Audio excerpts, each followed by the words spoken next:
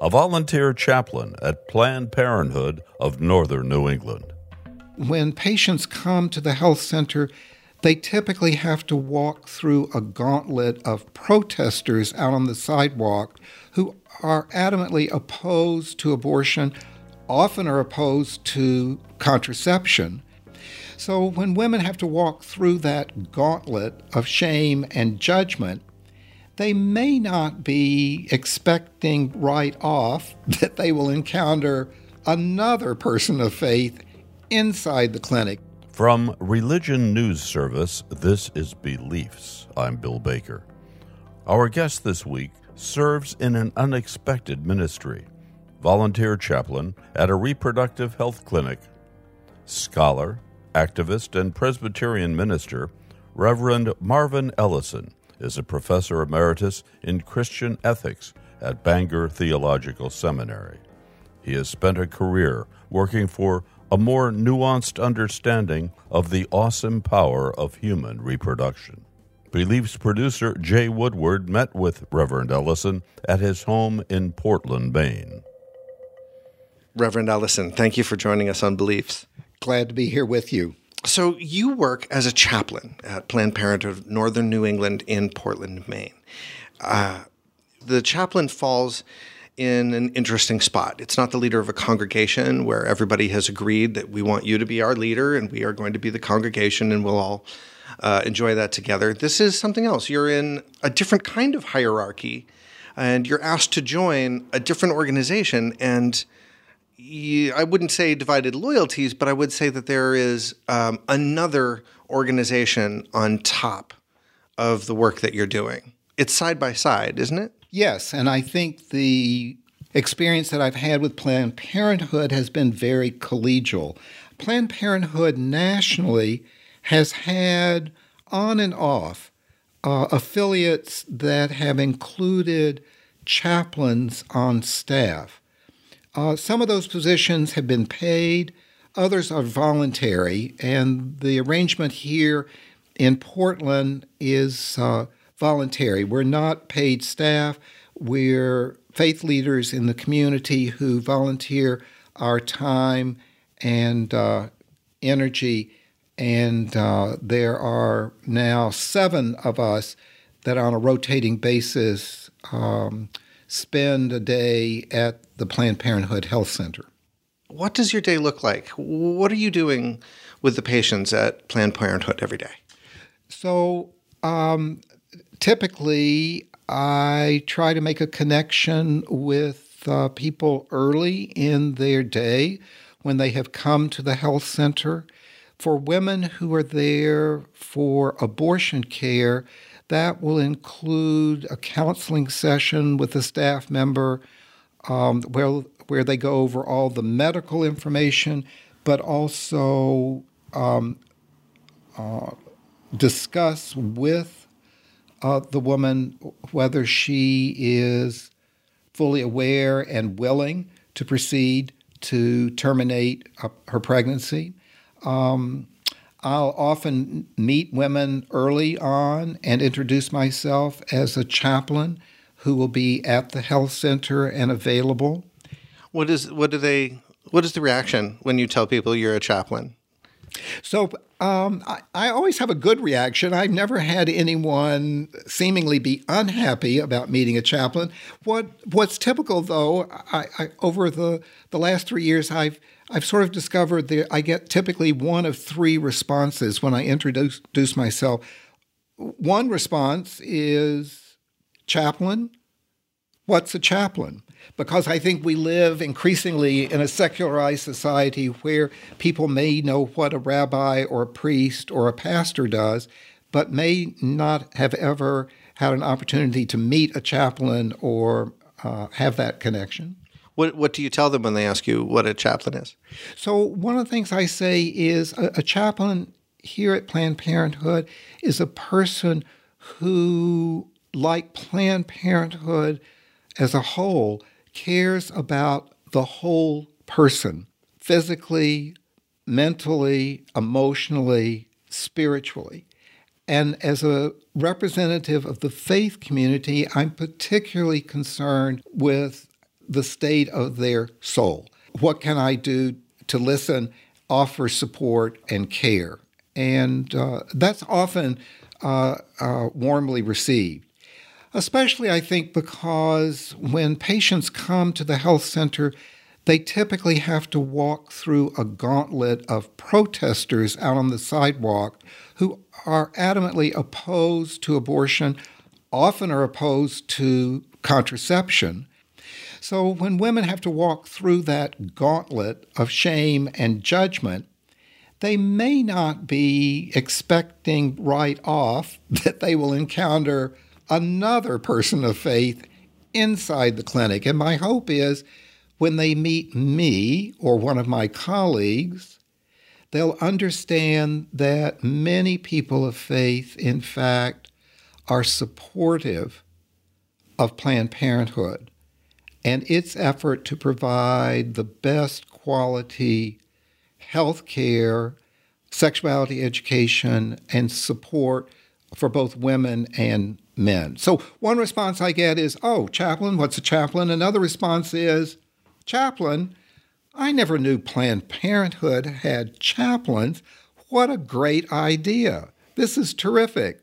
No, thank you. I don't need a conversation myself right now. I'm doing fine, but I'm glad you are here, and I'm glad chaplains are at Planned Parenthood. Thank you very much. And then the third response I get is from someone who's not having an easy time, who finds it stressful to be in a healthcare setting, or are there by themselves without family support or a friend and need that extra bit of care from someone like a chaplain who is there simply for them. And so it's been an honor to be a colleague to the Planned Parenthood staff and to have this opportunity to support women and their partners when they come for health services. When the patients come for health services, it's obviously going to be a loaded, fraught moment for them. I'm thinking about what it must be like to go through the protests outside, to make it inside. I take your point that a chaplain being the first person is probably unexpected. What is going through their minds at that point? What are they wrestling with? Is it just the morality of a termination of a pregnancy? But is it also so many other things? I imagine it has to be the intersection of their income, of relationship status, of perhaps their jobs. What's going through their mind at that moment? That's a great question. What I've learned from my conversation these past 3 years and prior to that, when I talked with women and couples about decisions about whether or when to become parents, one of the things that I've come to appreciate is that by and large, by the time people have arrived at the Planned Parenthood Health Center, they've resolved the question about whether it's the right time to bring a child into the world. And if they're still struggling with that question, or seem confused or conflicted, it's typically not the chaplain, but rather a member of the Planned Parenthood staff that will encourage them to slow down and not proceed until that person has reached greater clarity, is more resolved about that issue. And sometimes the Planned Parenthood staff will ask me or another of the chaplains to meet with the person to have some more conversation as they're trying to reach moral clarity about what the appropriate decision is for them with respect to their pregnancy. But what I've come to value is that the struggles that most women and their partners are experiencing are not around the pregnancy or the abortion per se, but rather about their life circumstances. They may be struggling because they would love to have an additional child, but they already have one or more children, and it would not be financially feasible for them to care for another child. So they're struggling with their financial constraints, and often are sad because if circumstances were different, they would love to welcome another child, but they realistically assess that that would not be helpful either to the new child or to their existing children. And so they're struggling with their economic limits.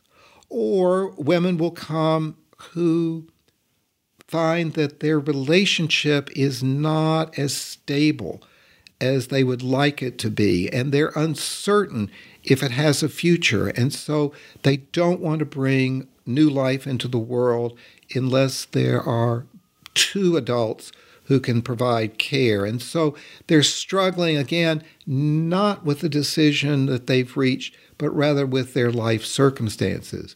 Or they're struggling because they would love to be a parent, plan to be a parent in the future, but they have an obligation to finish their school program. It's not the right time.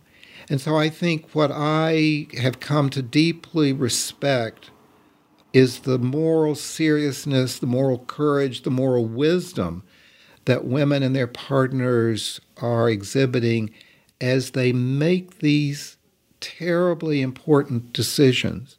Sometimes it's a hard decision to reach, not for everyone, but regardless of the difficulty or ease with which people make their decisions, I have yet to meet anyone. I have never met a woman who has made this decision casually or thought it was of no consequence or that it didn't matter to her or her community.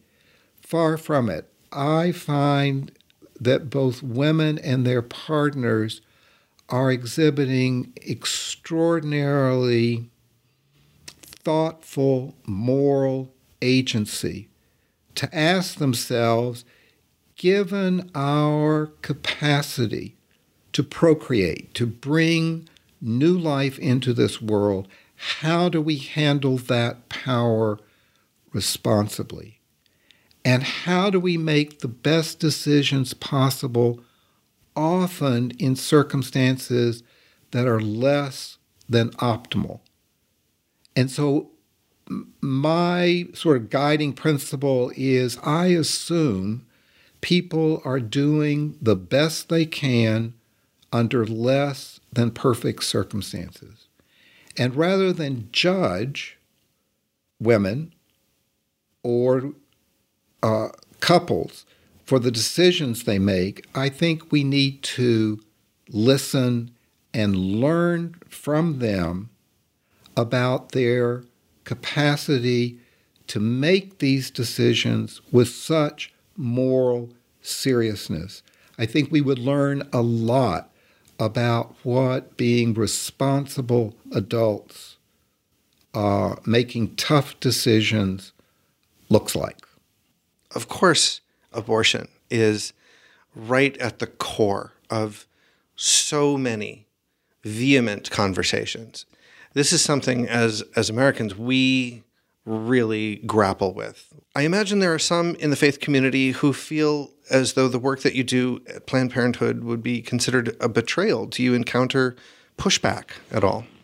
Oh, that's a good question. Of course, I think the moral conflict typically is sharpest within religious traditions rather than outside. In other words, I think I am most at odds with some of my more conservative counterparts in my own tradition than I am with people from differing traditions. And so I think historically where we find ourselves is that we are at a moment when much of the received moral wisdom about so many things is now in question. And one of the reasons it's in question is because life has changed. Couples throughout history have struggled to control their fertility. People may not realize, but the most common means of family limitation, of fertility control, has been infanticide, child abandonment, or the sale of children by desperately impoverished parents. And we need to appreciate that under modern conditions, we have available medically safe and legal access to reproductive health care that includes access to effective contraception, but also to medically safe and affordable abortion. Increasingly, women who elect to terminate pregnancies do so early in their pregnancies. And surely that is a far more appropriate and humane way to limit fertility than it is to resort to infanticide or child abandonment as responses. The reality is, in the modern world, most couples seek to have on average 2 children and then spend 3 or more decades working hard to avoid further pregnancy. And so part of what we're running up against is the remarkable power of human fertility, which, if we didn't provide appropriate ways to limit fertility, would mean we would have far more population struggles to deal with than we do already. So historically, we're at a very interesting juncture where, for the first time, we have available medically safe and effective means to prevent pregnancy, that sexually active heterosexual couples are able to limit the number of pregnancies. And this power to intervene into the natural process and to morally manage our procreative power is an extraordinary development that I think culturally we're still adjusting to.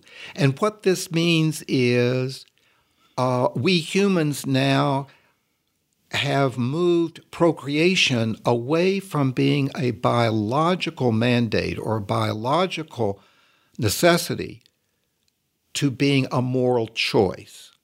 We are in the enviable position of being able to experience elective birth by choice, not by biological dictate. Combine that with the global movement in our time of the empowerment of women as the subjects of their lives rather than the objects of others' control. That you put these two together, our capacity to direct our procreative power and the rise of women's humanity and moral agency, we are at a different historical moment than generations before us could scarcely imagine. And for some, this is unsettling, not certain we should be exercising this moral power to regulate fertility. There's ambivalence not only about abortion, but in some religious conservative circles about contraception. Do we humans have this moral freedom? Should we have the moral freedom, the moral right to make choices about whether and when to have children or not?